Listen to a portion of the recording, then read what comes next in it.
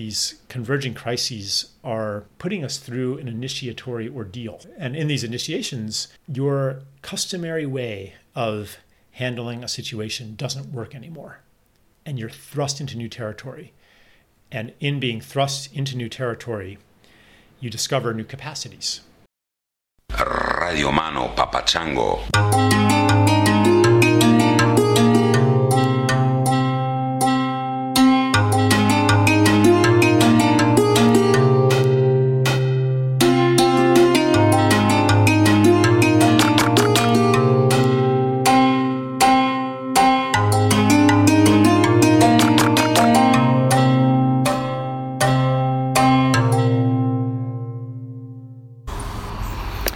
Hi, Chris. Tor here in Seattle area, sitting outside waiting for the sunset to start my upside down fire.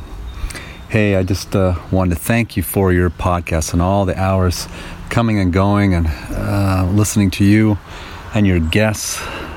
Just a respite from the BS in the world, really. The, posing and posting up. I mean, I'm in business and try and get some business ideas, but the brain just gets tired and I go, you know what? I just need to go listen to Dan.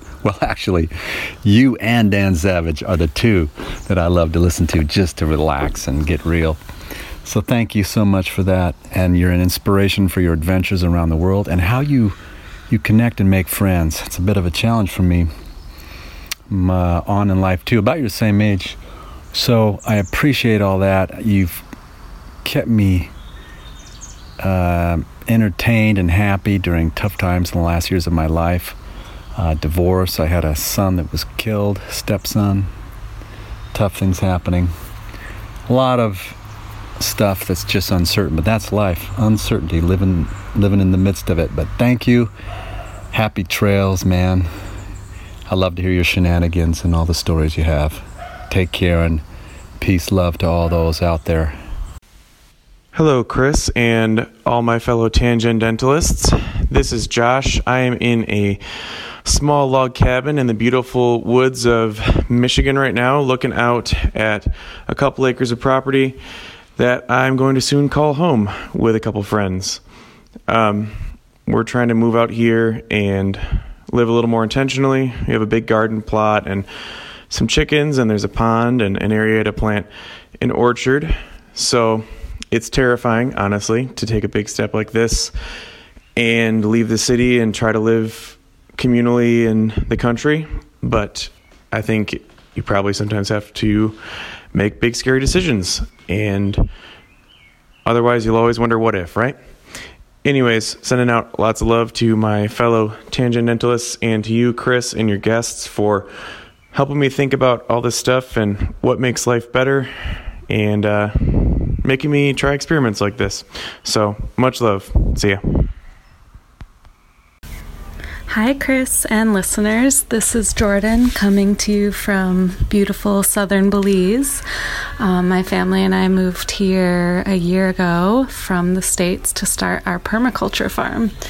So, also had a baby in the last year and hadn't had a lot of time to catch up on podcasts till now. So I'm going back into the archives and catching up. And I just want to give a shout out to some of the episodes with female guests you've had on in the last year that I've enjoyed. Just listened to Janelle Kaz, Moto Gypsy, such a badass. I felt really inspired listening to your interview with her. And Abby Martin, wow, incredible woman. Now I am educating myself and checking out the Empire Files on YouTube, and whoa. Thank you so much for introducing me to her. And also, very funny and entertaining episode with Carly from Slut Ever. Here's some roosters in the background and birds chirping. But that's all. Love what you're doing so much. Keep doing it. And love to all your listeners out there. Really glad to know there's conscious, like-minded people out there. Love y'all. Bye. All right, ladies and gentlemen. This is Chris Ryan. This is my podcast. It's called Tangentially Speaking. and I'm really glad you're listening to this. I'm sitting in the rain in the van in a parking lot in Bend, Oregon. I'm speaking directly into my Zoom. I don't have the normal technological system set up here because I left my laptop at my friend's place, and I'm going rafting on a river tonight, and I want to try to get this up and out before I leave civilization. I'm going to be gone for a few days, and then it's going to be chaotic. And so anyway, please forgive any technological weirdness. I hope it sounds good to you. I'll listen to make sure it does, but unless it sounds really, really shitty, I'm not going to do this over again. So here we are, 10 days into a roughly 3-month Vanthropology 2019 tour. If you follow social media, if you're on the Instagram, the Big Gram, hashtag Vanthropology 2019, you can see photos from last year's trip, Vanthropology, you guessed it, 2018, and the year before that. You know where this is going. Anyway, I'm in Bend. It's great. I've had an amazing time so far. Met several people who listen to the podcast who sent an email saying, hey, it looks like you're coming through Northern California. You should stop in. Stopped in Santa Cruz before we got like our first night. Had a get together there. I think I've mentioned this in the last episodes. Fantastic. Really cool people turned out. Scheduled another one in Portland. Unfortunately, couldn't make it to Portland, so had to cancel. I hope if any of you didn't hear about the cancellation and went anyway, I hope you found each other and formed friendships that will last a lifetime. Because the thing is, I mean, I guess my presence is the excuse for everybody getting together and making the effort to go out and show up, but really the lure of these get-togethers is you. So I almost feel like me not showing up shouldn't really matter. I mean, I know it does in a way, but the cool thing that happens at these things is that you guys get to meet each other. So I'm really sorry if any of you didn't hear. I put a bunch of stuff on social media, but I realize not everyone's looking at it all the time. But we just couldn't get to Portland in time, so we're still in Bend. We're going to reschedule the thing in Portland, and we're doing one in Seattle. I think it's on the 23rd, I believe. But check my website, Tangentially Speaking. Go there. You'll see podcast. You're already on the podcast page, and there's a drop-down menu that says Vanthropology 2019 tour stops or something like that. I don't obviously have my computer with me, so I can't confirm that, but that's what it says, I believe. Anyway, that's the place. Go there. That'll have any updates. Before you come out, check, a day before or even the same day just to make sure, because things are so fluid on this trip that it's hard to plan anything very far in advance. We'll try to stick to the schedule, but, things come up. So that's the place to go to check. We're going to try to stop in Victoria, BC. We'll be up there in a couple of weeks.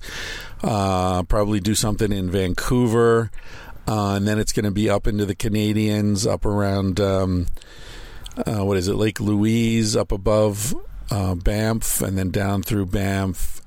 Someone just told us about a really cool little town called Fernie, I think, in Alberta, and then we'll be going down into Montana, western Montana, maybe a little bit of Idaho, and down through Wyoming and south from there. Anyway, that's the story. This episode is with the great, fascinating, very, very smart Charles Eisenstein. I recorded this, maybe 6 weeks ago now at Big Sur. He was there giving some presentations and doing some workshops and stuff. I drove up from LA to hang with him. He's a fascinating dude who I've been wanting to meet for a long time, and we had I think a very good conversation. I'm always very happy when I meet someone and the conversation goes places that I wasn't anticipating, and that's certainly the case with Charles. He's a very thoughtful guy, and is, I don't know, sometimes you meet people and it just feels like they were born to do what they're doing. And I mean, I didn't know him as a kid, but I get the sense that he's always been extremely thoughtful and obviously well endowed in the intellectual department. So he's doing what he should be doing, and it's to the benefit of everybody who reads his work and listens to what he has to say. So that's fantastic. I also just recently recorded, I've got probably 6 or 7 episodes in the can before I'll start dropping these episodes I'm recording on the road, but I just recorded 2 days ago, I think, with Lierre Keith, who wrote The Vegetarian Myth. Very interesting book.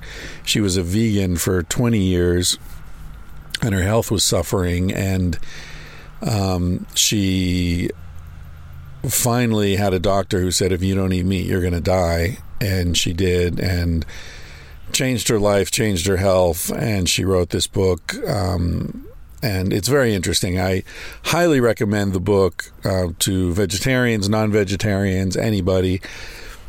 It's an argument. It's a perspective, and if you're the kind... I lent this book to a vegan friend of mine who said that she was open to other perspectives.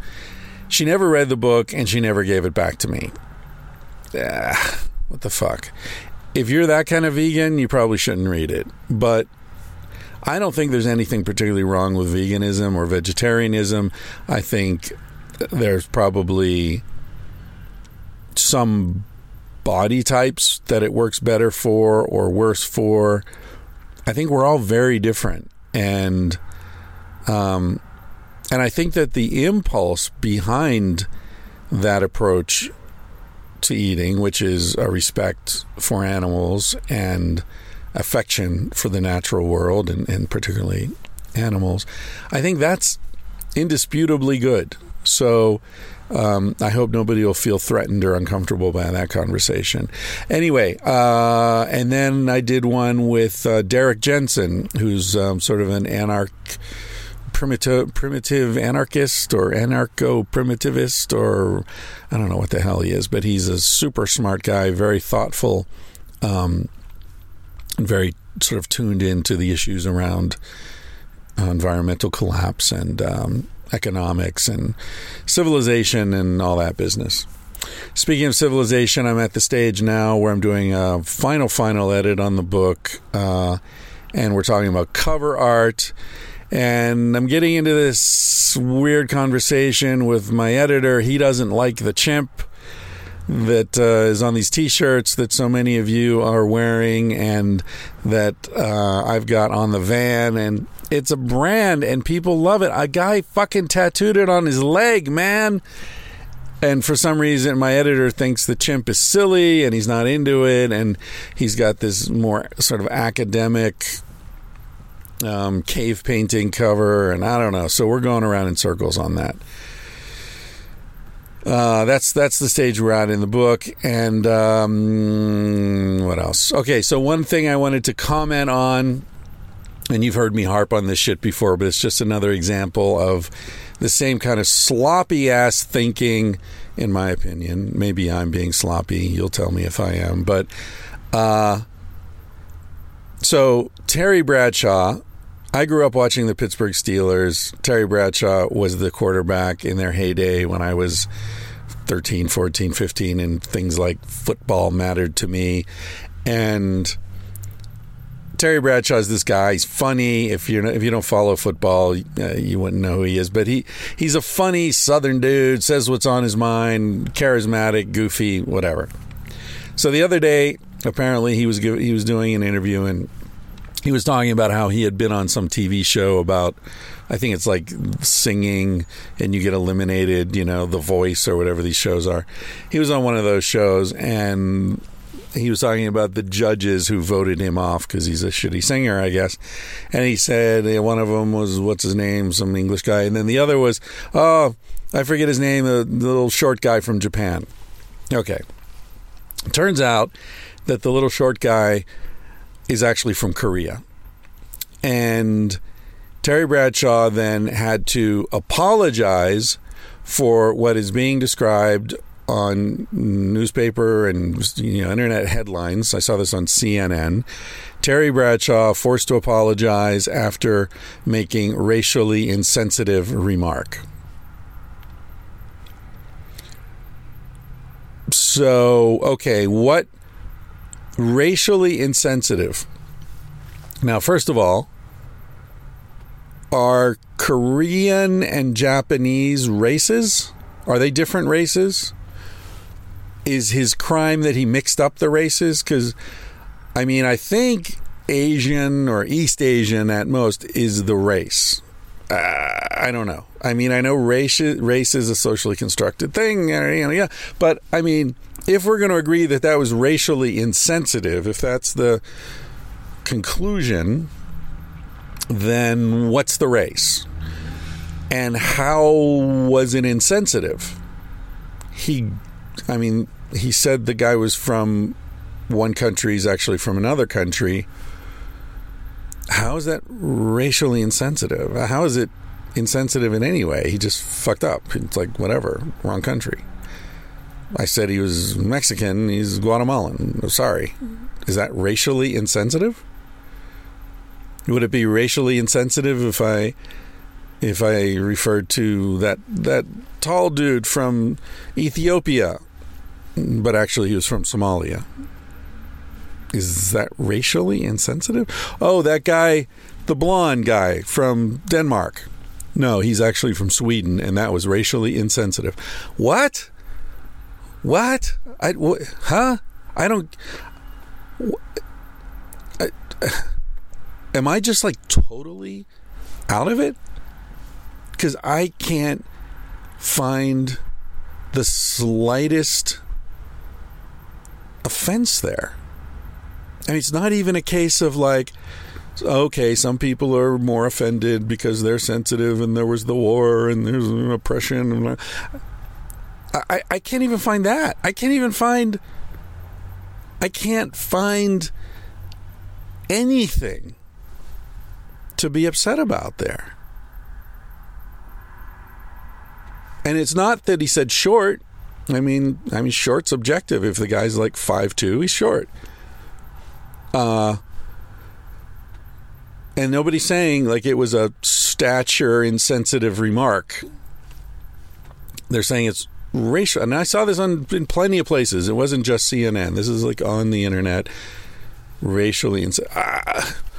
I don't know. Please tell me if you get it.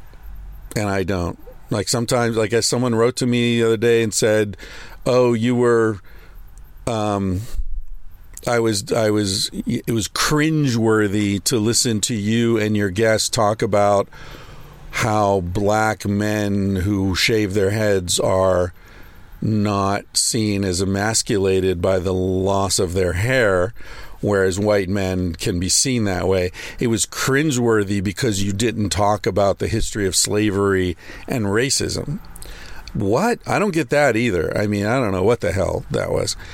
But people write to me and tell me I'm an idiot. So if I'm being an idiot, I don't know, write to me and tell me, I guess. But please tell me tell me what I'm missing here, because I don't get it.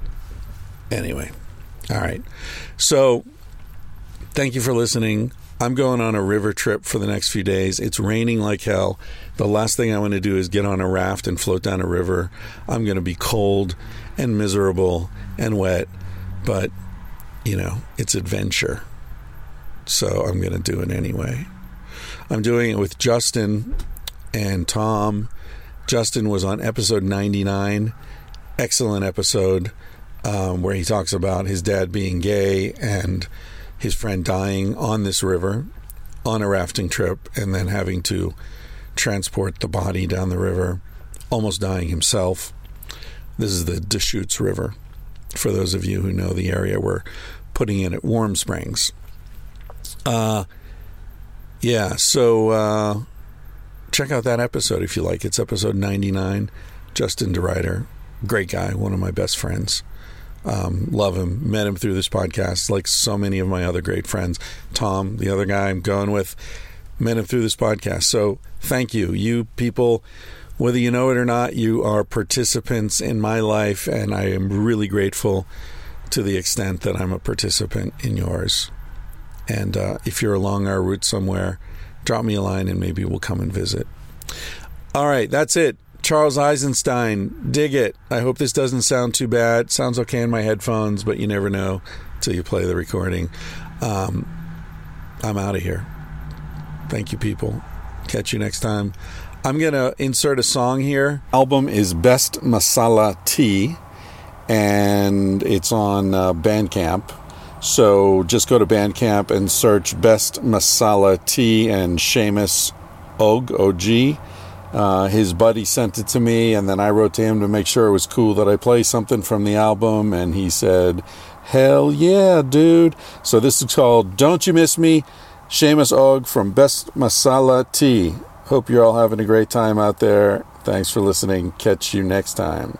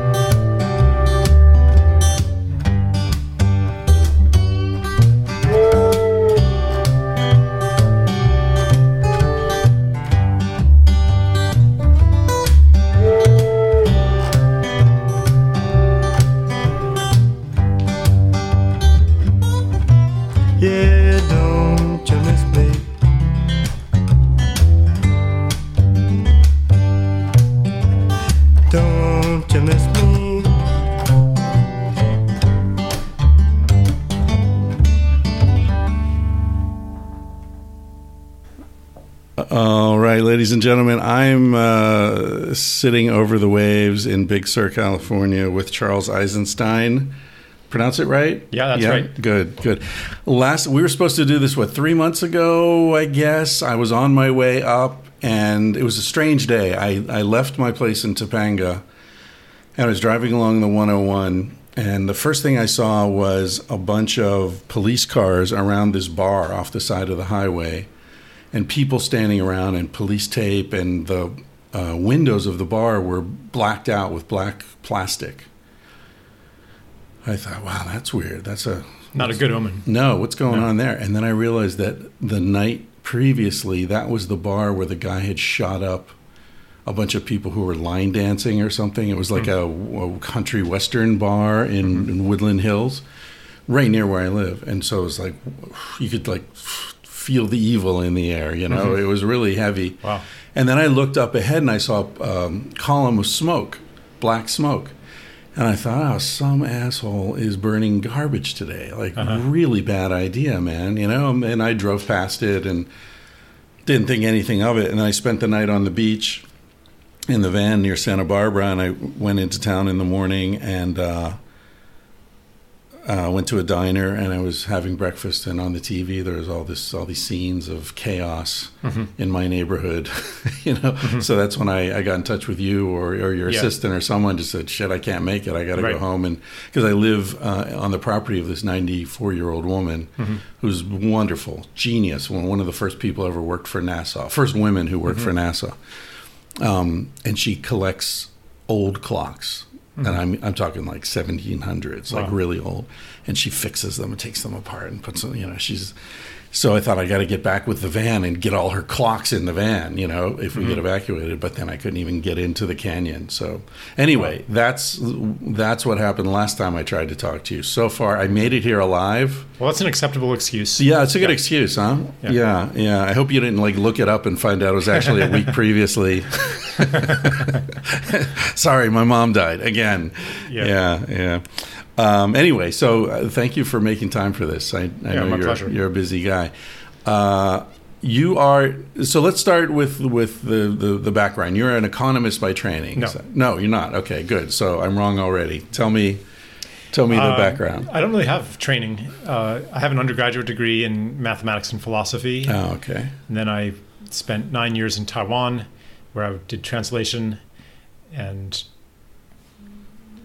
then, you know, that became really routine after a while. And while I was there, I had experiences that dislodged me from the story of reality that I'd been holding, and began to question a lot. And at the same time, just trying to make sense of the world and what's the origin of the wrongness that I see everywhere, and what's happening here. And so that inquiry, which wasn't just a question, but also a feeling and a discontent, that really prevented me from settling into a real career. So eventually, I guess I made that my career. Exploring the source of the discontent? Yeah, like on both an intellectual level and more of a, you know, psychological, emotional, spiritual level. So I began writing about the deep narratives upon which our systems are built, and how those are changing, how we can participate in that change, what the new mythology might be, and that's kind of the base level. So the economics work is one outgrowth of that, which I could talk more about it if you want me to. But yeah, I have Sacred Economics, and my understanding. Well, why don't you? What is the thesis of that? Instead of me taking a stab at it. Well, I mean, basically, it recognizes first that money is a story. It's a set of agreements, right? And that it is embedded in a larger story, which you might even call a mythology, that tells us what's real, what a self is, how the world works, what's important, how to live a life, you know, how to be a man, how to be a woman, etc. And that the story of money it feeds from that story and feeds into that story, the story of separation. So we have a money system that induces competition, anxiety, and scarcity, and necessitates endless growth. Right. And so a lot of the evils that we associate with money are coming from the story that underlies it. And it's not working very well anymore. Yeah. Like, for example, endless growth. Like, that used to be a great thing. Everybody believed that our destiny as humans lay in the conquest of nature and the transcendence of nature and the harnessing of everything to our purposes so that we would become the lords and masters of all. Like, that was almost uncontroversial in, America in the 1950s. Yeah. And that story is breaking down now, both on an ideational level, and we just don't resonate with it, and also on a systems level. Like, it's not bringing us the benefits that were promised. But the money system is part and parcel of that story.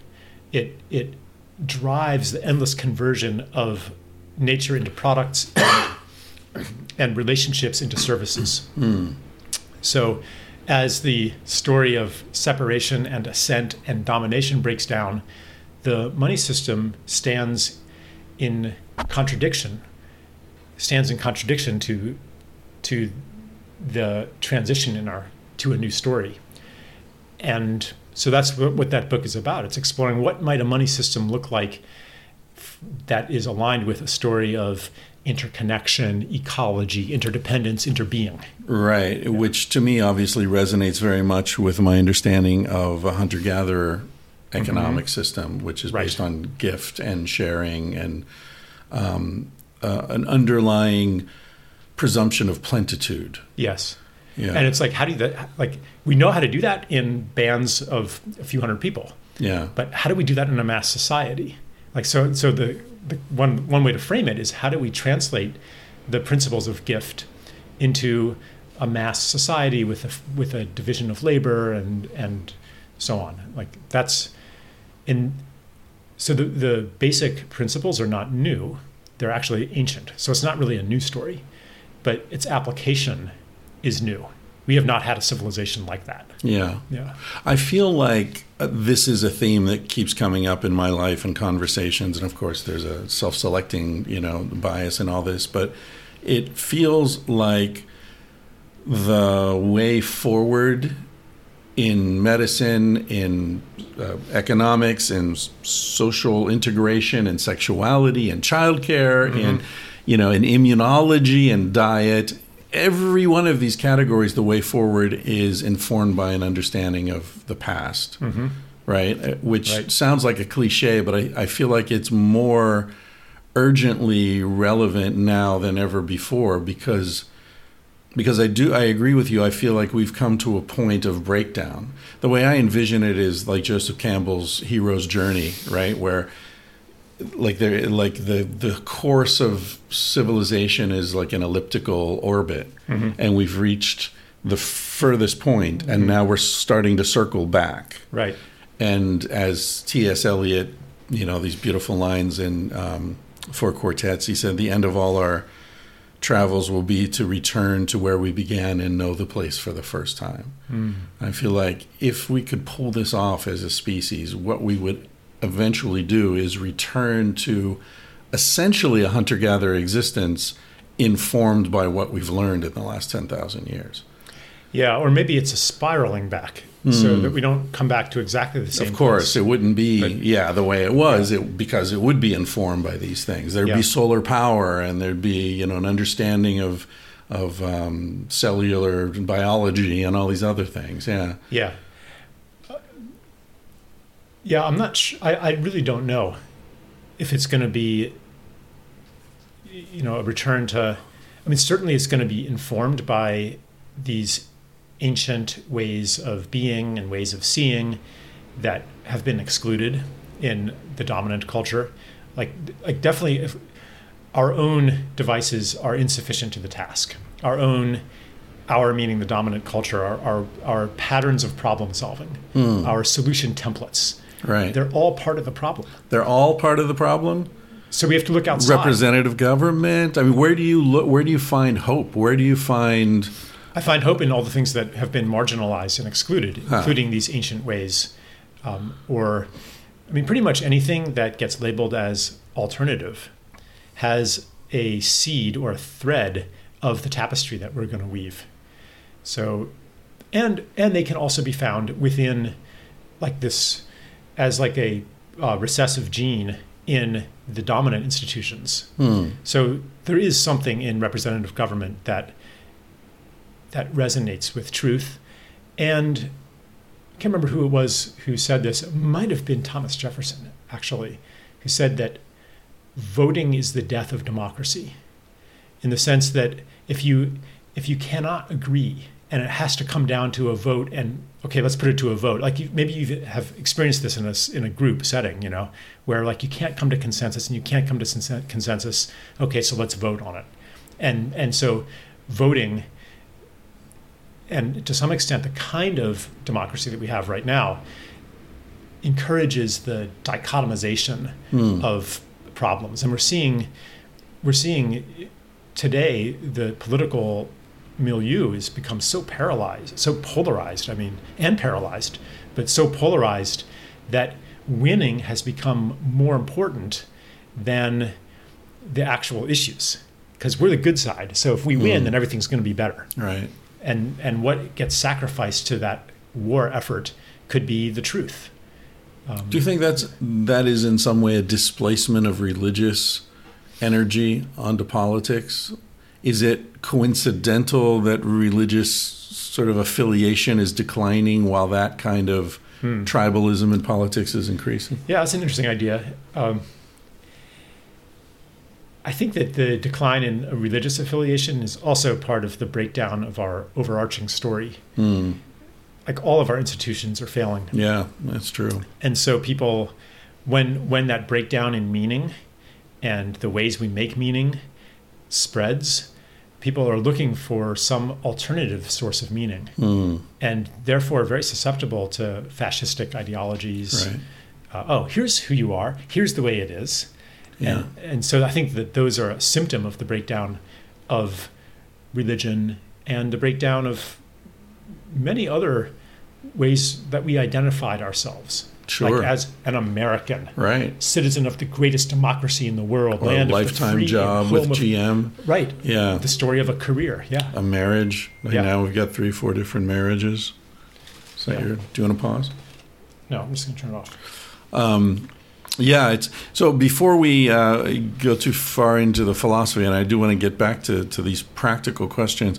Are you open to talking about the experiences you had in Taiwan that I'm open to talk launched about you into? Okay. Yeah, I don't have to be like a smart guy here. I can talk about anything. And also, why did you speak Chinese? How did that come about? I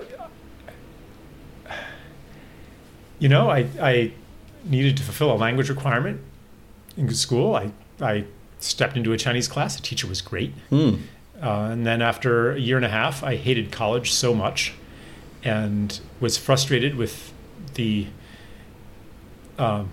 limitations of learning Chinese in a classroom in America. That I was like, well, why don't I just go to Taiwan? And I did not expect what would happen when I asked myself that question, which was I couldn't think of a good reason to say no. So I was like, okay, I guess I'll go then. Yeah. And so I spent half a year there and lived with Chinese students in this dormitory and immersed myself. And after half a year, I was able to speak pretty fluently. That's great. And then I came back, graduated from college with no clue whatsoever what I was going to do. Didn't apply to grad school, didn't apply to all the, I didn't build my resume. I just had no plan whatsoever. Why philosophy and mathematics? I was always good at math in school, and partly like already then I was interested in these deep questions. And I thought, well, like what's foundational? And this wasn't, I wasn't explicitly thinking in this way, but what was going on underneath was, okay, what's the foundation of knowledge? In this society, it's math and philosophy. So, okay, maybe the answers are there. And the failure, and I studied like foundations of mathematics. That was my main emphasis. Like ancient Greek stuff? No. Like, logic theory and set theory and stuff like that. Recursive function theory and things that are like Gödel's theorem. So this is sort of the overlap of philosophy and mathematics. Yeah. Where you were. Okay. Yeah. Right. And I was like, maybe here are the answers. And what I found was very disappointing, especially in philosophy. I'm like, these guys are not satisfying my deep thirst to know why I'm here and what this is all about. It struck me as being these highly elaborated intellectual games. And so I became really disaffected. And so after I graduated, went back to Taiwan and made a life for myself there. And you were there 6 years? 9 years. 9 years? Yeah. Wow. Okay. And did you say interpreting or translation? Yeah, mostly. Did you specialize in particular type of document or? I mean, honestly, I specialized in what made me the most money. Yeah. So I did medical translation for a while in Spain.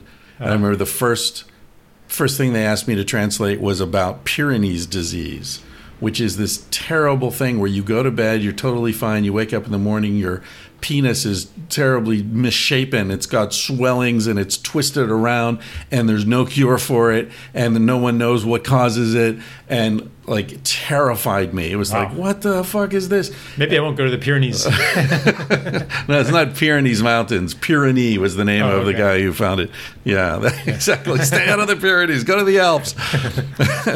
And then the second paper they asked me to do was this procedure of like pulling back the gums and scraping the roots of the teeth. I'm like, I can't, this is horrible. So I stopped. I did a lot of business translation, but government, academic, I did everything. I'm exaggerating a little bit when I say I just did whatever paid the most, but I wish I were exaggerating more. Finally, I got a job interpreting or translating for a big porn company. That was the best one. That was the best translation gig, private. Yeah, that's a long story. Anyway, so you're translating in Taiwan, and you have these experiences. The way it sounded to me like you took some mushrooms in Taiwan. I did take some acid in Taiwan. Oh, okay. And that was one of the experiences that confirmed my suspicion that reality was bigger than I'd been told. Right. Yeah. Also, my contact with Chinese medicine, which was able to completely cure like a severe ankle sprain that I had suffered, that like I was expecting to be on crutches.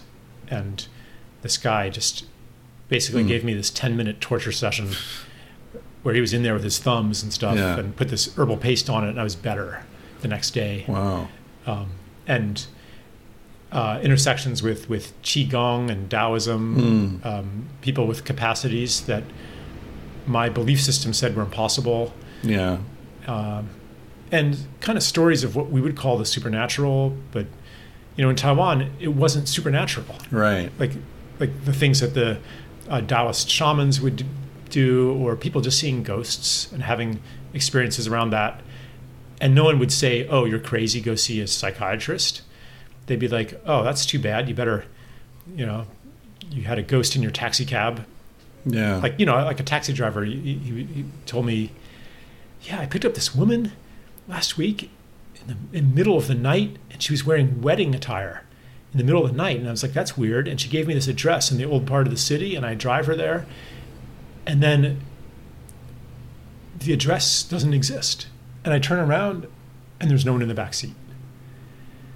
And he's not like trying to impress a foreigner. He's not like he seems like a totally normal, good taxi driver. And in Taiwan, the response is, "Oh yeah, you better hire a Taoist priest to clean out the energy in your taxi cab." It wasn't like out of the ordinary. I mean, it wasn't like normal. But, right. And so what am I going to do with that information? Am I going to just dismiss it as these superstitious natives deluded into thinking, believing in the supernatural? Right. I know better than they know. But because of my radical political upbringing, I recognized that pattern of thinking as pretty much the same as the developmentalist or colonialist pattern of thinking. We know how to live better than you do. Right. We know how to do it better than you do. You should be like us. We know how to think better than you. We know how to know better than you. So I was really hesitant to maintain the story of the world that I had grown up in. And so initially, I was very rational. I'd say I'm still pretty rational, but I was very scientific and pretty much believed in the materialist. See, even these words carry a trap. Like, it's not like I think that there's some other realm besides matter. I think that it's that matter has the qualities that we've exported onto spirit. But matter is so much more than what we conventionally understand matter to be. And it has all of the qualities that we've denied. But anyway, so yeah. We can So, unpack that. That's interesting. So you're saying there aren't other realms in addition to matter. It's just that matter is much more nuanced and multivarious Right. than we acknowledge. It's not dead material. Right. That there is a spiritual It's component alive, to it's it. intelligent, it's conscious. Right. On every level down to an electron. Right. Yeah. Yeah. And this coincides with what hunter-gatherers and traditional people believed almost universally. And quantum mechanics. Yeah, and it's coming back into science now. Yeah. Again, one of those return the loop. Yeah. Mm-hmm. Very interesting. Yeah. So you were in your 20s then, late 20s? Yeah. Starting, in my early 20s. Yeah. Yeah. Yeah. That's a good trajectory. It's a good way to use your 20s. Question the very basis of your way of thinking. Again, Joseph Campbell called that detribalization. It's a concept that I find myself going back to a lot. I backpacked around the world in my 20s and 30s. Right. For the same reason. I hitchhiked to Alaska, took a year off college, hitchhiked to Alaska, and had experiences that made me question everything, and involving psychedelics, involving meeting people that were so far out of my realm of acquaintance. Right. And then I just said, okay, I'm not going to commit to anything till I'm 30. Like my 20s, I'm going to float around the world and see what happens. Sounds like you did sort of the same thing. Yeah. There's a feedback process here, because as what I call the old story loses its grip, young people have a yearning to search outside of it, to do the traveling, to not lock into a career so quickly. And when they do that, they have experiences that further loosen the grip of the old story. Plus, they've got a growing, gaping hole in their resume. Yeah, right. It makes it harder to go back to a normal life. Even if you want to rejoin, you can't. Yeah, exactly. Yeah. Now, where were you for 4 years? And also, there's a growing cohort of people who have left that old story and can assure them that they're not crazy. Yeah. Whereas, when I was coming of age, there wasn't so much of a receiving ground that could reassure me that I wasn't just being naive and irresponsible. So what years are we talking about here when you were in Taiwan? I first went in 87, and then I went back in 89. So 90s. Yeah. So I was from 89 to 98, I was pretty much. Right. Yeah. Do you feel like, because of these failing institutions that we were talking about earlier, you said there's a growing cohort of people ready to receive or assist people who leave the herd, do you feel like, again, that this is sort of a return to this spiraling to this alternative ways of thinking characterized it by, the 60s? I mean, here we are, Big Sur, right, which is one of the epicenters of alternative thinking. Yeah. And do you feel like that? I feel like there's a reemergence of that. Yeah. I feel like we're standing on the shoulders of the people of the 60s who made that first leap outside of consensus reality. And they didn't have these shoulders to stand on like we do. So eventually consensus reality sucked them back in. And, 10 years later, they were dentists and lawyers. I mean, not all of them. Some of them are still, to this day, still out there. They went back to the land and, Or that, But we have a huge advantage because they set the template. Yeah. And now we have I think we've achieved critical mass. And they dared to make mistakes that we can now avoid. Yeah. Hopefully. Yeah. Right. I read a thing the other day talking about communes, alternative communities, and the author made a really good point. He said that everyone says, oh, that never works, they always fail, and they sort of, shake their heads and scoff at the idea. But the success rate of communes that are still in existence, still functioning 20 years after being founded, is roughly the same as for startups in Silicon Valley. And nobody ever says, startups never work, that'll never, Right. no one poo-poos that idea. Yeah. Because it makes money, ideally. Yeah, I think it's worth looking at the failures and the successes. Some of them did succeed. Yeah. And also, what is a failure? I mean, if a bunch of people take care of each other and have a great life for 10 years and then go their separate ways, it's like when people say, a marriage is a failure if it only lasted 10 years. What are you talking about? That was a good 10 years. Or maybe it was a shitty 10 years. And some of the communes might have been like totally terrible experiences. Well, those are failures, yeah. Right. Yeah. But I get your point there. Yeah. Maybe marriage was a bad example. So you mentioned your radical political upbringing. Were your parents politically engaged? My father was a professor of political science, and the archetype of the liberal professor. Oh, where did he teach? Penn State. Oh, that's where I was born. My dad taught there too. Really? Yeah. State College? I was born in Bellefonte. Yeah. No way. Yeah. That's funny. I mean, I grew up there, from age 4. Yeah. Yeah. You never had any interactions with Joe Paterno and his... One of my friends was friends with his family. Yeah. No. Yeah. It's weird how he went from being this amazing, like the god of State College to disgraced and then died a few months later. And that was a powerful breakdown in people's story. Yeah. Because people really constructed their identity around Penn State football. Yeah. And this is just another part of the breakdown where our gods are being exposed as having clay feet. Yeah. Clay. But it was... I mean, I wouldn't say he's politically radical, but he was highly critical of the Vietnam War and critical of corporations and an environmentalist. And he wasn't a full-on Marxist, but definitely, we'd watch the news and he would critique like every little bit of it. So, did he know Howard Zinn by any chance? No, but he gave me A People's History of the United States when I was like 15. That's blew great. My little mind. That's great. Yeah. I was reading through it and kept waiting for us to become the good guys. It never happens. Yeah. Never happens. Yeah. Yeah, that's a fantastic book. I was corresponding with Howard Zinn's assistant to try to get him on the podcast when he died.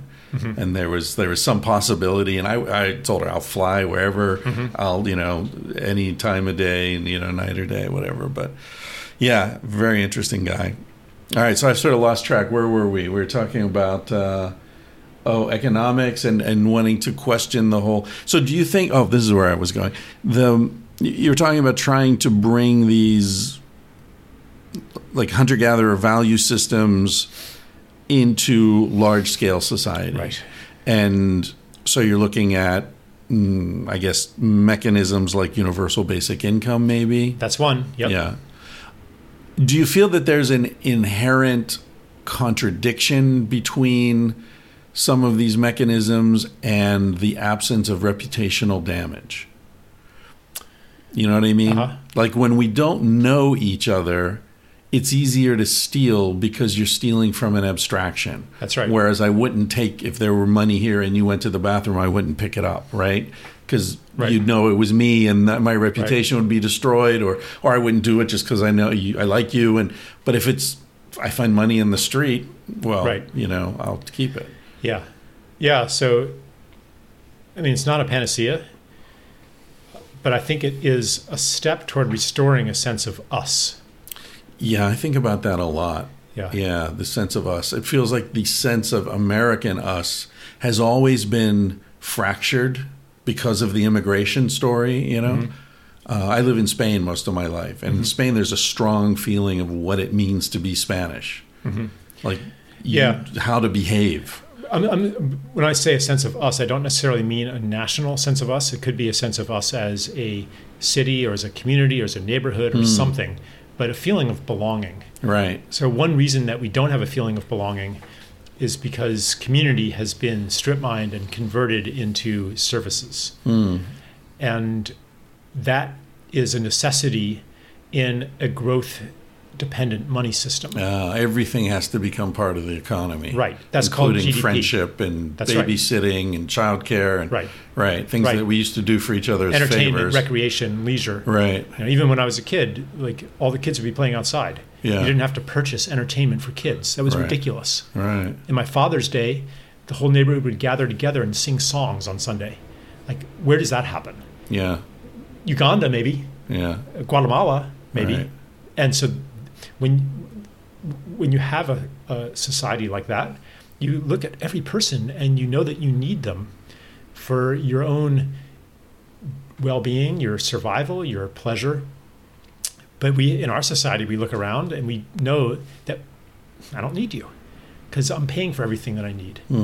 So there's nothing to build community from. And the reason that that's happened is that all of these functions have been monetized. You know, your house burns down. Do the neighbors all get together and help you rebuild? Or do you get an insurance check? So that's like one example of the monetization of relationships. Yeah. So to rebuild that, I mean, this is a long process. And I think universal basic income works on a lot of levels. One thing is it gives people, it's an antidote to the feeling that we're not in this together, that it's a cruel world out there. Right. And that I know that you're not going to contribute unless you're forced to by economic exigency. You know, it says, we trust you. We know that your nature is to give, to contribute. And maybe you have to spend 5 years drinking beer in front of the TV for you to come around to that. And okay, we'll let you do that. I'm not saying like everybody's going to come around to it, but in the, you know, pilot studies that they've done of universal basic income, the results are really encouraging. Yeah. People start new businesses and go study things and take chances they wouldn't otherwise take. Right. Yeah. And another thing, and this is coming up a lot these days, the you know, with automation and AI and the you know, labor becoming superfluous, it provides another way besides economic growth for people to have money. Because today, as automation and so forth increases productivity and requires fewer and fewer workers, the only way to maintain full employment is to increase consumption. So the goal of economic policy has been keep the economy growing. Otherwise, if each worker, say, becomes twice as productive, then you only need half as many workers, unless we're consuming twice as much. And our economic system only offers that as an option to make the economy work. The other option would be for everyone to work half as much and consume the same. Doesn't that sound nice to you? Sounds great to me. Like, let's not just keep consuming more just so that we can keep consuming more.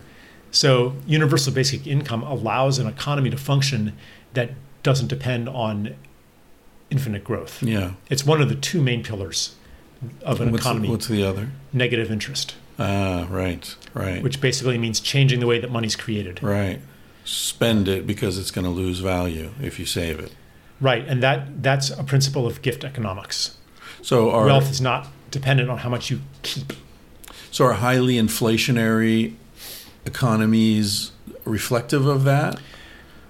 Kind of. You know, high inflation, in principle, it benefits debtors and harms creditors. So it redistributes wealth. The problem is that, as you may have noticed, prices tend to inflate faster than wages. So it's not reliable as a way to redistribute wealth. Right. But mathematically speaking, negative interest would be the same as a uniform inflation rate. Right.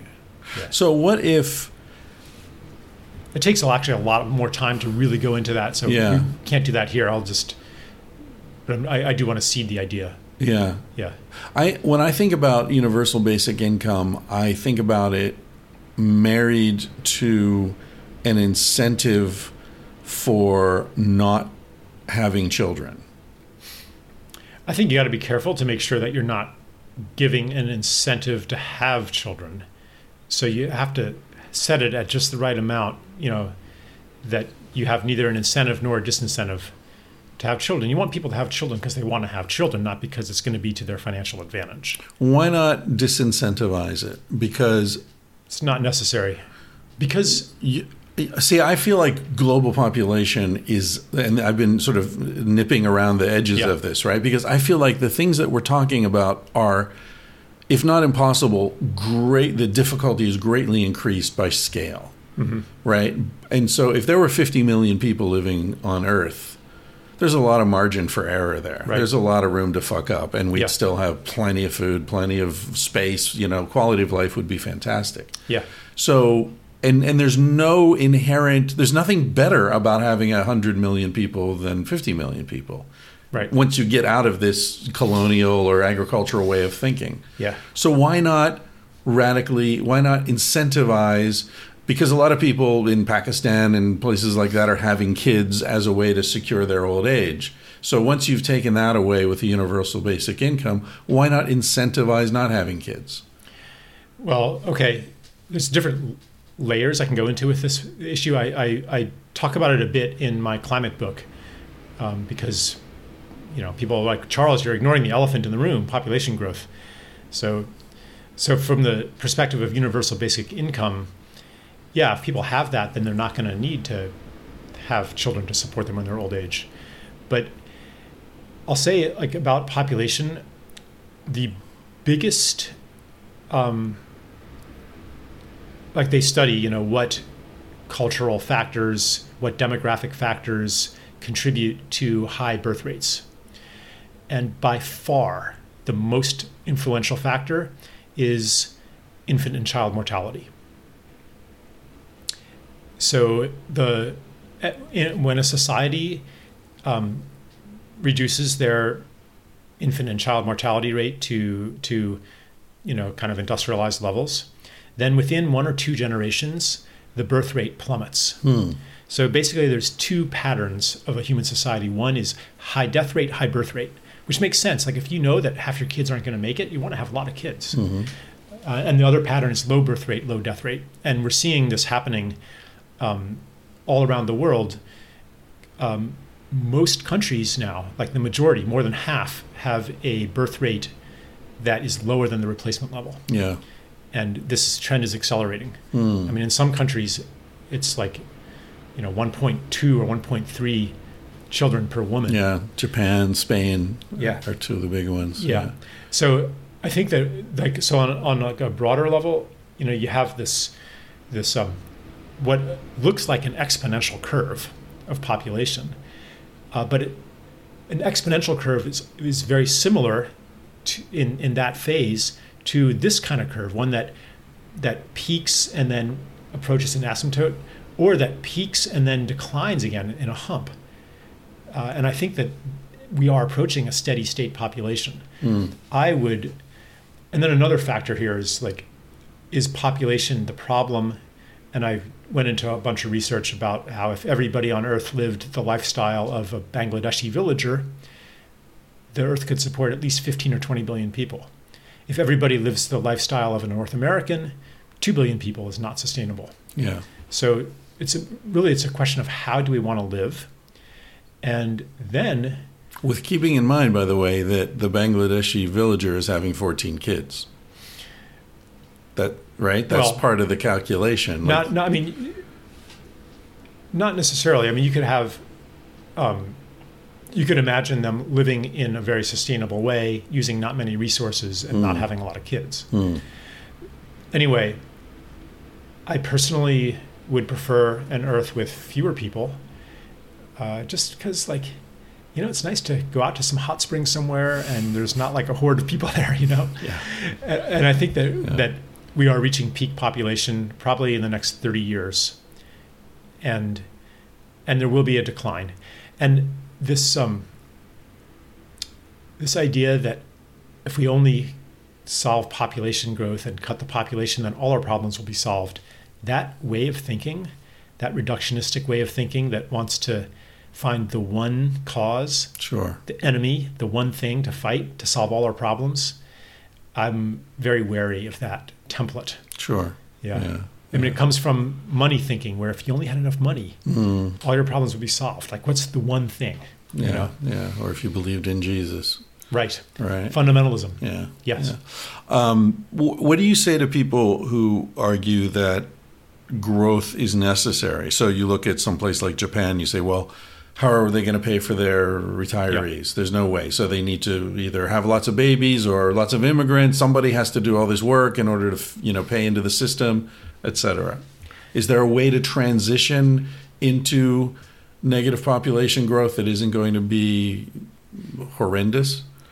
Well, I mean, on one level, there's going to have to be major financial reform, like a change in the money system and economic system. And people are talking about how labor is becoming superfluous and people are getting automated out of their jobs. And it's true, we need fewer and fewer people to meet the material needs of society. And we're going to need more and more people to take care of older people, to do healing work, to do ecological restoration work.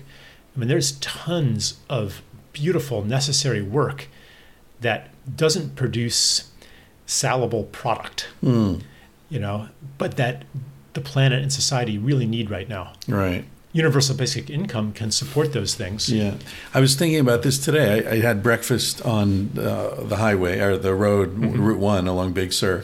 And I stopped there and a guy came. I was eating some yogurt and this guy came and he said, man, look at this road. It's a beautiful road the way they did it, right? They didn't cut through everything. It's like a ribbon sort of laid along. And look at that beautiful bridge. And I said, yeah, wasn't that like 1930s Public Works Administration, right? FDR and it's like, yeah, that's right. Except for the new bridges. This is all from the 30s. And that's what you're talking about. That's where people were being paid to do important things that weren't necessarily economic generators. Yeah.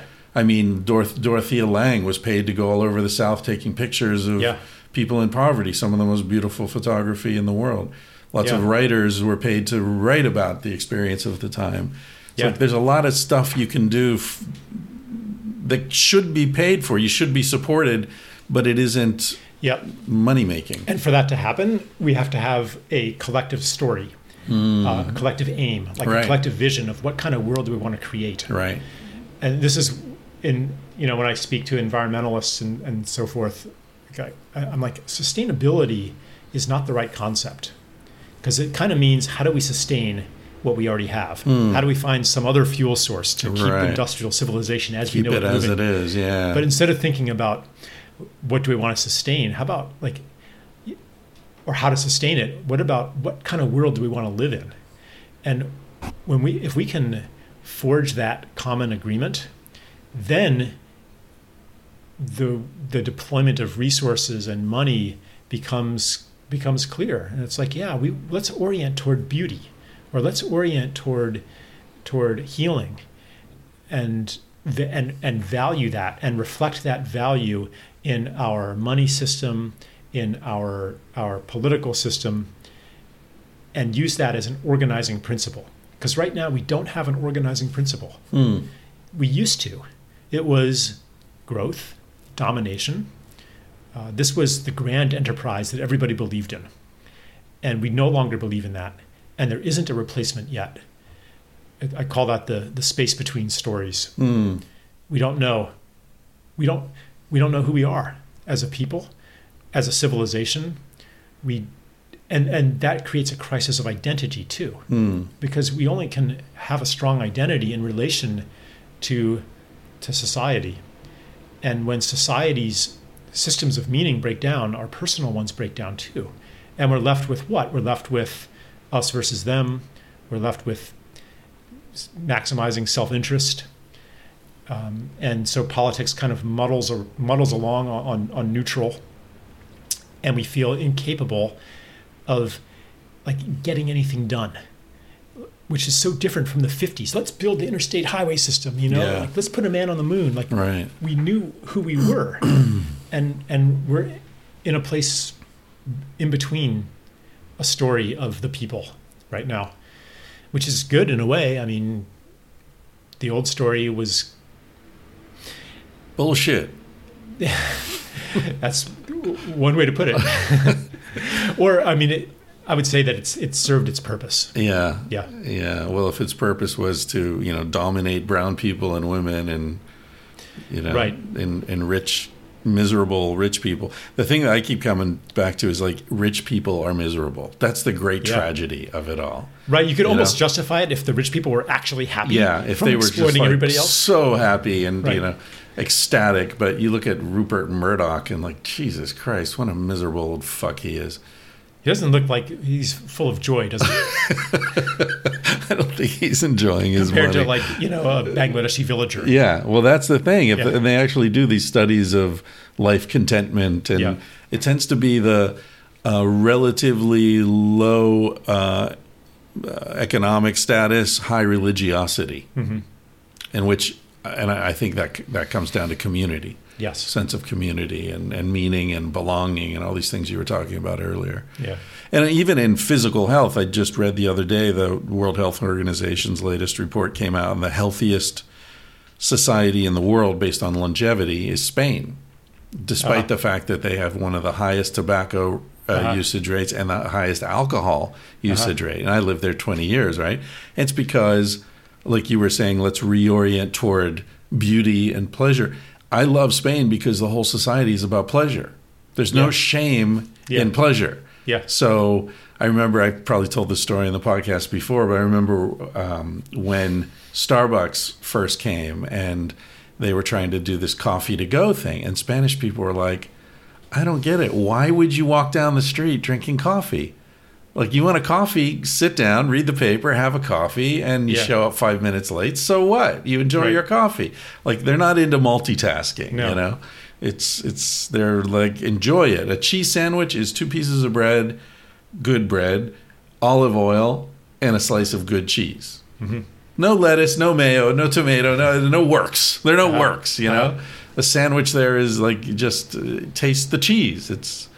Yeah, I learned a lot about life living in Spain and felt a resonance, like a wisdom in the society that I don't feel here.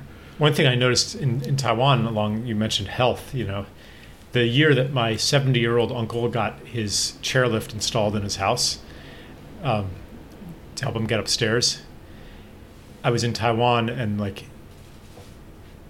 would go hiking in the mountains, and there were these little temples, little Buddhist and Taoist temples up there that you could only reach by climbing 1,000 stairs or 2,000 stairs. They were up there. And there'd be 80-year-olds up there. There'd be 90-year-olds up there.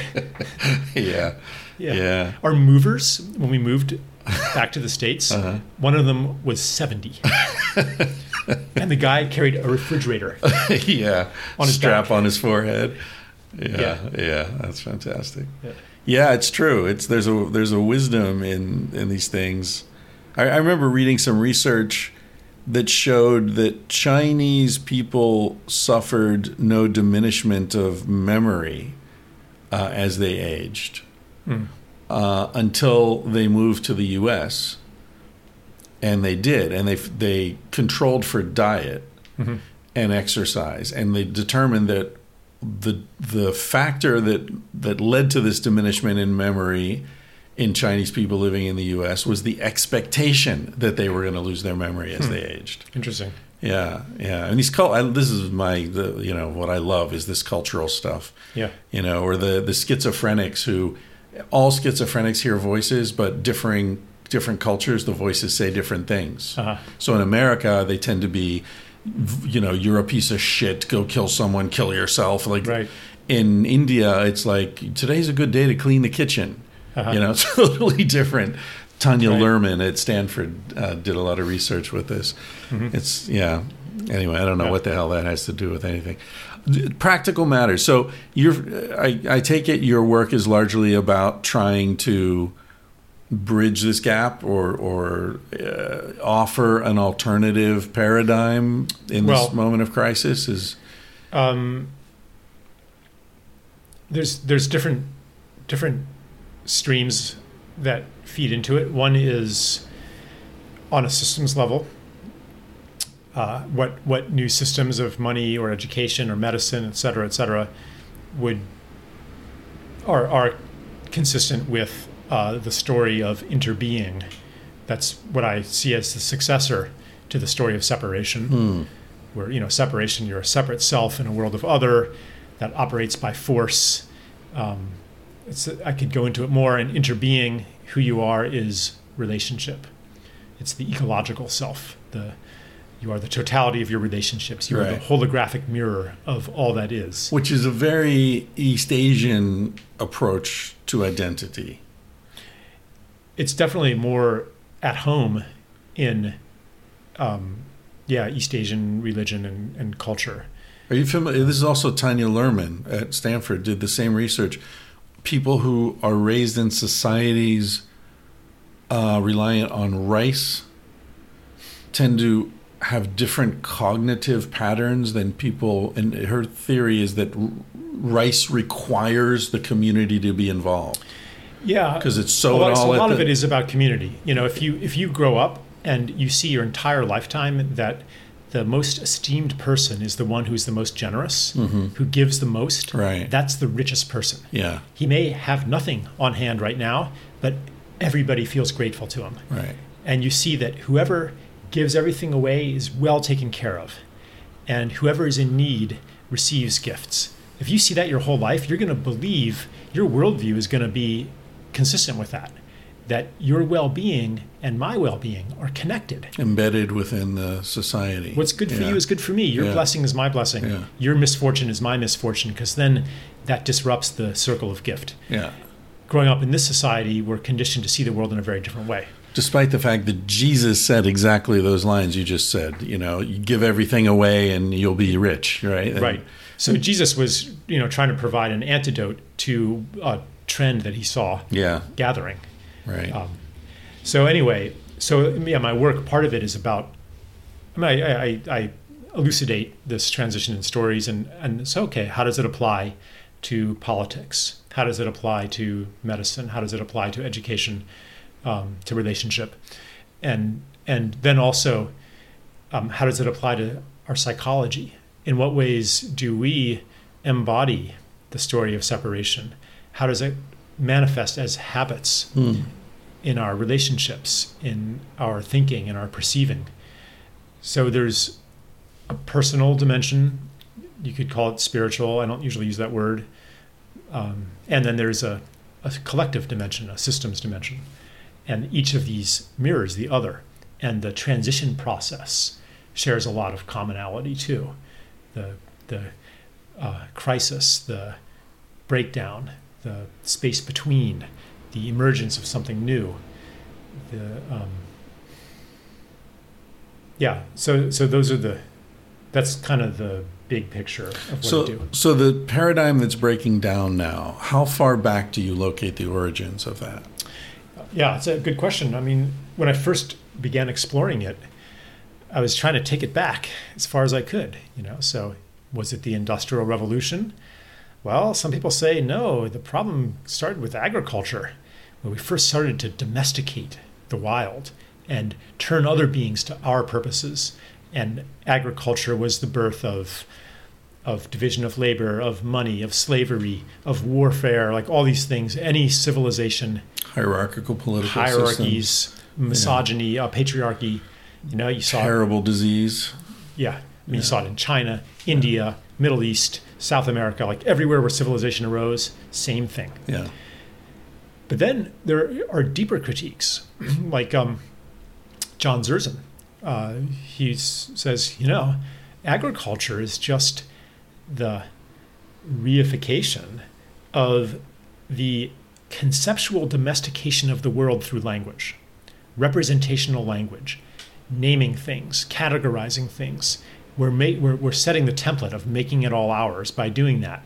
And the fall, he says, came with representational language. 40,000 years ago. Well, And- that's a ball buster. I know. What are we supposed to do now? Not Yeah, talk? Totally. And this is where I took it, because I'm Yeah. like, actually, maybe you could take it back 10 times farther, hundreds of thousands of years ago to fire. Right. That created a distinction between the domestic and the wild. So maybe we should stop using any kind of fire. And we evolved and adapted around that. Right. Or what about stone tools? Yeah. That Technology. But animals even use tools. Crows. Sure. So, and are we seriously? And I jokingly said maybe the fall was the eukaryotic cell, which selfishly kept all of its DNA for itself instead of sharing it in universal bacterial sex. The cell membrane. Yeah. Yeah. So Yeah. Obviously, we're not, when we're talking about the future, we're not talking about deindustrializing or ending agriculture or ending language or ending the cell nucleus, right? That can't be right. And what it came to is that if it goes back that far, this journey of separation, this extreme of separation today, must be part of a larger process and must be happening for a reason.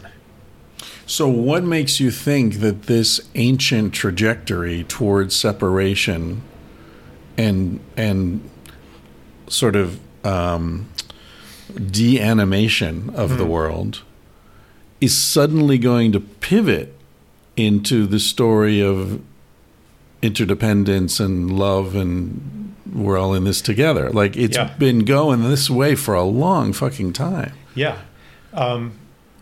So for one thing, changes of this sort do happen suddenly, relatively speaking. So what I'm seeing, the age of stone tools began maybe a few million years ago. The age of fire, a few 100,000 years ago. Language, a few tens of thousands of years ago. Agriculture, a few thousand years ago. Industry, a few hundred years ago. And then the extreme of separation is digitization, the virtual world, and that's a few decades ago. So we have an acceleration. Each revolution happening faster and faster and faster. And to me, that points to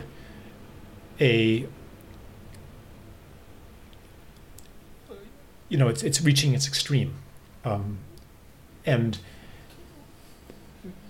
that a revolution or a change that's qualitatively different than any of these revolutions before, each of which were an intensification of what came before. Of pre-existing, right? Yeah. Right. So we're facing something qualitatively different. And I don't know, in life, for me, big changes often happen through an accumulation of crisis. The crises that we're facing today their seeds already exist in, they were there thousands of years ago. Sure. Visionaries could see it coming. Right. Thousands of years ahead of time. Right. So basically the story of separation carries the seeds of its own destruction or its own metamorphosis. Yeah. And today, then, you could look at it as these converging crises are putting us through an initiatory ordeal. And in these initiations, your customary way of handling a situation doesn't work anymore. And you're thrust into new territory. And in being thrust into new territory, you discover new capacities. Like a new part of you comes into manifestation, a new capacity, a new part of yourself, and a new understanding of yourself. And then, having gone through the initiation, you return to the tribe as a full member. And I believe that civilization is going through a coming of age ordeal. And the tribe that we're returning to is the tribe of all life on earth. It's to reintegrate into a world in which we're not alone. We're among myriad beings. The story of separation holds us as alone. It says we're the only beings here, the only full beings in a world of stuff. Yeah. And the indigenous view has never been that. They saw us and understood themselves to be in a world thick with beings. everything is watching you. The sky is watching us now. The air is listening to us. Yeah. And these beings possess intelligence and consciousness. They're not less than we are, just very different. Yeah. So that's what we're returning to. And when we return to that, we no longer seek to just dominate everything, but we begin to ask, what is our place? How do we contribute to the well-being and the evolution of this conscious, intelligent, magnificent totality? That's what these crises are birthing us into. And I'm not saying we're going to make it. In like real traditional initiations, sometimes you didn't make it. You anticipated my pain in the ass question. I was going to ask if you believe this or you hope this. There's a paradox here. I believe that we are facing an initiation. That idea resonates with truth for me. And as for whether we're going to make it through, in the story of separation, whether we make it through or not doesn't depend on me or you, because we're just two individuals. And no matter how we commit ourselves, and no matter what work we do spiritually, internally, if everybody else isn't doing it, then too bad, because self and world are separate. But there's another part of my being that somehow understands that somehow everything I do is significant, and that the results, the outcome of this initiatory ordeal depend on me. And that my choices kind of shapeshift me or shift me into the reality in which we either do make it through or don't, or shift me into alignment with a certain future. So like there are these many futures coexisting in a quantum superposition. Yeah. And which one we communicate with, that's the one that is, quote, true. I mean, that's like a little bit of the paradox here. Yeah. And I'm not like trying to lay this big thing on you and saying... I think about that, whether to the extent to which my risking it and hoping and believing that there's a chance could call forth that future. Right. Yeah, like in a fractal sort of way. And aligning yourself with it. Like, what kind of future are you aligned with? Right. Is it... And this comes down to a theory of change, too. Like, what is it that brings one future or another into existence? Our inherited theory of change basically is Newtonian. It says that change happens when you exert a force on something. So if you want to be a big change maker, you have to accumulate the tools of force, money, or a big platform. So in that story, you are a big change agent because, hundreds of thousands of people are listening to you.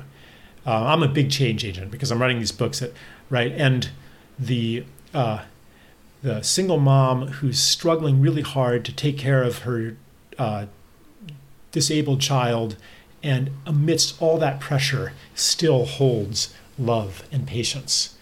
I mean, that's all very moving, but sorry, she's not making a big impact on the world. She doesn't have a podcast. Right. It's not going viral. Yeah. But there is a part of me and you that knows that what she is doing is absolutely significant. Right. And that on a 500-year time scale, those invisible choices are maybe more influential than anything the big guys are doing. That every choice matters. And that makes sense when you understand that self and world are not separate in the way we think. Yeah. Or that we can invoke morphic resonance. Any change that happens in one place generates a field of change that makes the same change happen more easily elsewhere. Yeah. Any act of kindness, any act of generosity creates a field of kindness and generosity. And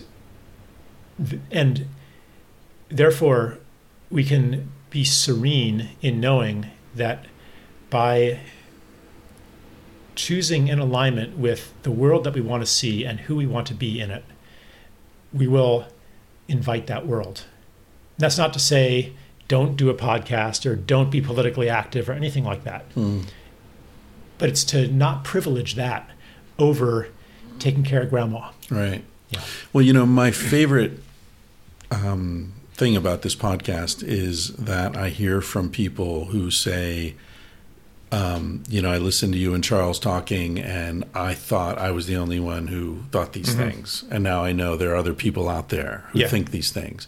So it's not that I really feel like it's not like you and I are on a stage somehow. It's that like we're having this conversation that other people become part of because it's already happening in their heads. They're already in the place where you and I both were saying, wait, I don't want to do this. I don't want to, 9 to 5, wear a tie, shave every day, punch in, punch out. Like, I don't want that. What am I going to do? And with podcasting, it's so amazing that all these alternative voices can be out there and people find a community.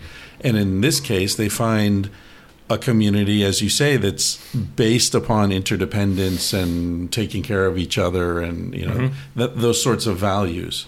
I really think that I'm only able to say the things I'm saying because people are thinking them. Yeah. People often do say that, like, thank you for giving voice to what I've been thinking all along.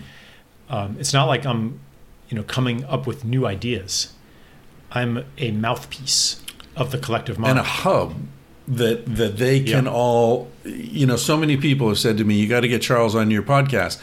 Because they're like, what Charles is talking about, what you're talking about, what these other guests are talking about is all part of a matrix that's emerging somehow. Right. And it's all about interconnection, like a brain forming or something. Right. A brain forming, a being is emerging. Yeah. And putting us to good use. And so it's, for me then, it's about honing my listening organ.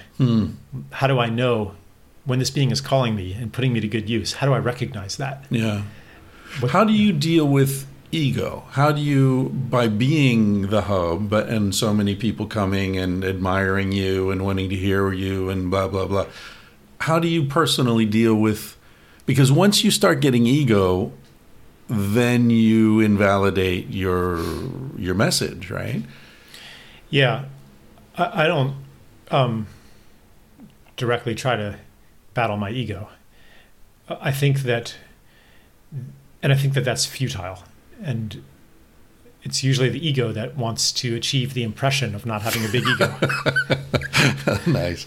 But the more that we're aligned, the more that we're in service. That was like an Aikido move you just did on me there.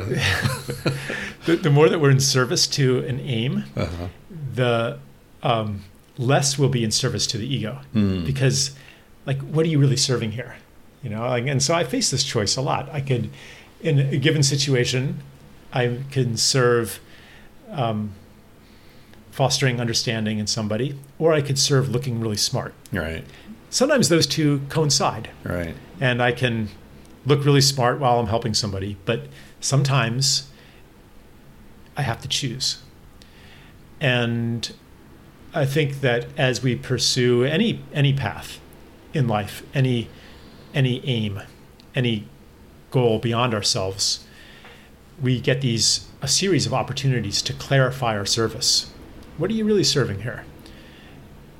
And with each opportunity, you could take it either way. You could take a step into greater service, or you could take a step into ego.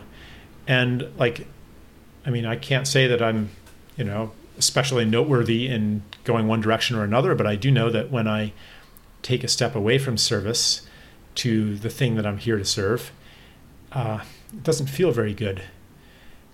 And I feel like a fraud. And I feel empty. And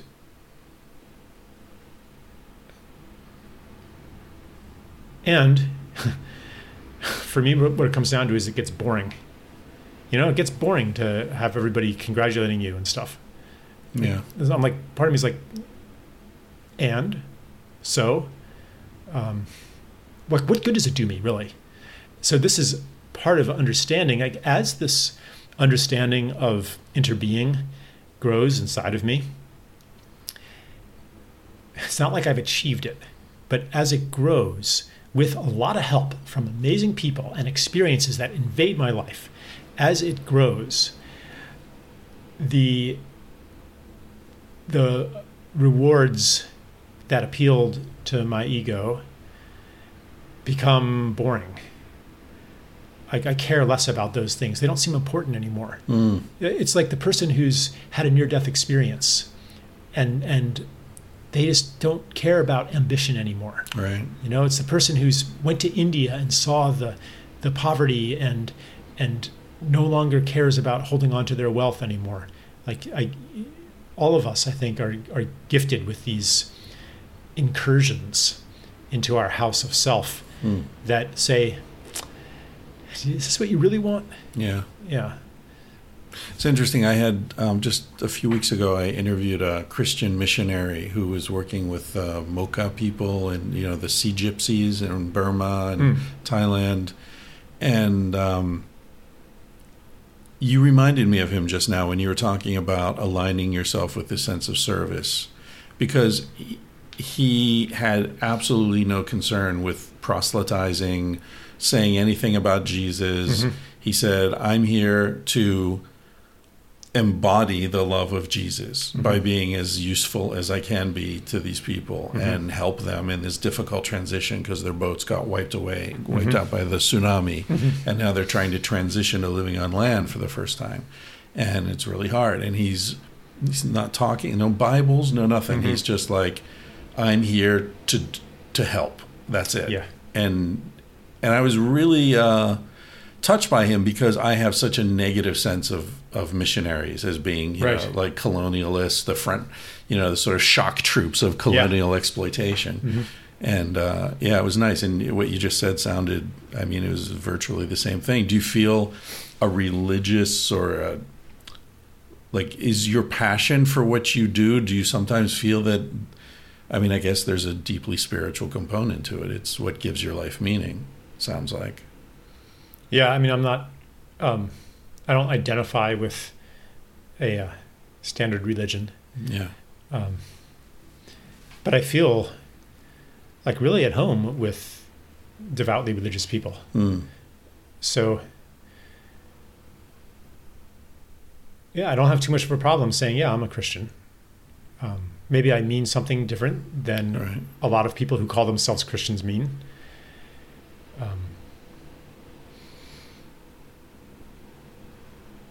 Yeah. I'm definitely in service to something that I really can't even name. There are traditions that don't even say the word God, because to say it is to reduce it to something less. And you know, if I'm asked by, you know, a men's work guy, what's your mission? I'm like, well, I could say that it's to serve the birth of a new story on earth or something like that, but that almost is insulting to it. The important thing isn't to be able to describe it or name it, but it's to recognize it when it's present and to listen to its call. And I think that the more that we do that, the more these virtues appear in our lives as a side effect, really, of alignment with an aim. So integrity, honesty, humility, like none of these things, in my experience, can be achieved as ends in themselves. Usually you can only achieve their semblance. And then the question is, okay, so what aligns you? How do you do that? Is that something you can achieve? And in my experience, no. It's something given to me that I can't take credit for. And this isn't me trying to be humble. This is just what I see as true, what I've experienced. How long have you known this or felt this or seen this path forward for yourself? I mean, it's a big thing to start. How old were you when you wrote your first book? I mean, like, I wrote kind of a practice book when I was, called The Yoga of Eating, when I was in my early 30s, I guess. The Ascent of Humanity, I finished when I was 40. Yeah, that was my first. Did you have a contract or were you writing on spec? Oh, I wish. No, I was like, I mean, no one would publish it. I self-published it. Yeah. Yeah. So how do you get the courage and the persistence to do that? It wouldn't let go of me. I had like no choice in the matter. Right. Yeah. That's good. That's when I was working on Sex at Dawn, and I talked to a friend in publishing, and he said, I tell everyone the same thing. Don't write a book unless you absolutely have to. Yep. Don't write a book. That's great advice. Don't do People it. think that it's going to like be your key to, I mean, I thought that, I thought this book is so brilliant. I'm going to be rich and famous. Everyone's going to recognize it. And, 3 months after it was published, my monthly sales total was 5. That's rough. Yeah. The Ascent of Humanity. Have you read The Ascent of Man, Jacob Bronowski? The title of the book is an ironic comment on that. Okay. Yeah. Because that's very much the Western. Yeah. I had a copy of that book when I was like 12, 13. I probably read it 5 times. It's the first book I studied and underlined and, pretended I understood a lot more than I actually did. But yeah, interesting. Listen, I'm going to let you go. That I can't imagine getting more meaningful and articulate statements out of you than you've already given me. I think you can't possibly top that, can you? Do you have anything canned you want to throw out? Yes, my take-home points. Yeah, exactly. What's your elevator pitch? Yeah. This is great. I came into this thinking I was going to interview a writer, but it feels like you're much more than a writer. Or much less. I don't know. Or much less. I mean, yeah. I kind of identify as a writer. I don't identify as a spiritual teacher or, I guess a writer and a speaker. Yeah. Yeah, I do a lot of public speaking, which I enjoy too. Yeah. Yeah. I mean, from one perspective, I basically do nothing. Yeah. Yeah. It's good work if you can get it. Yeah. All right. Thanks. Charles Eisenstein, you have what the website is? It Charles Eisenstein? Charles Eisenstein dot something dot whatever. Yeah. Okay. Yeah. He's out there. And how many books have you written? Or I guess 5. 5. I think. Yeah. You're pumping them out. And did you have to write every one? I guess so. I only write one on average every 3 or 4 years. Yeah. Sometimes. Yeah. It took me 10 years to get my second one. I won a decade is probably my limit. Yeah, that's not bad. David Abram writes he takes 15 years to write a book. Yeah. They're exquisite. Yeah. I don't know if mine's going to be exquisite or not, but 10 years of work. Thank you, Charles. Thanks. Okay, Mom, tell people what they can order from the garage. Okay, in our cottage garage, we have lots and lots of T-shirts. Sex at Dawn, Civilized to Death, Vanthropology, Tangentially Speaking, Paleo Modern, and Talking Out of My Ass. She didn't like saying that last one. Then we now have some new things added. We've got beer cozies, or koozies, or whatever they're called. Oh, Civilized to Death design. They're all civilized That's right. to death. We have stickers and car decals, right? Yes. Okay, there you have it. That's Julie, my mom. He said, baby, what's a big deal? Feel what you wanna feel. Say what you wanna say. You're gonna die one day. For example, I could kiss you just because I want to. And what's the difference if you turn away? I'm gonna die one day. Why do you waste your time thinking about your reputation? Trying to meet an expectation, wondering what they're gonna say. When everyone you've ever known is headed for a headstone. I don't wanna give the end away, but we're gonna die one day.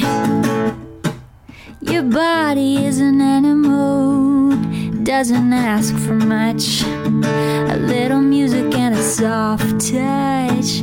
Why don't you let it out to play? Your heart is in a bird cage, singing in your chest. You wanna shut it up but give it a rest. You're gonna die one day.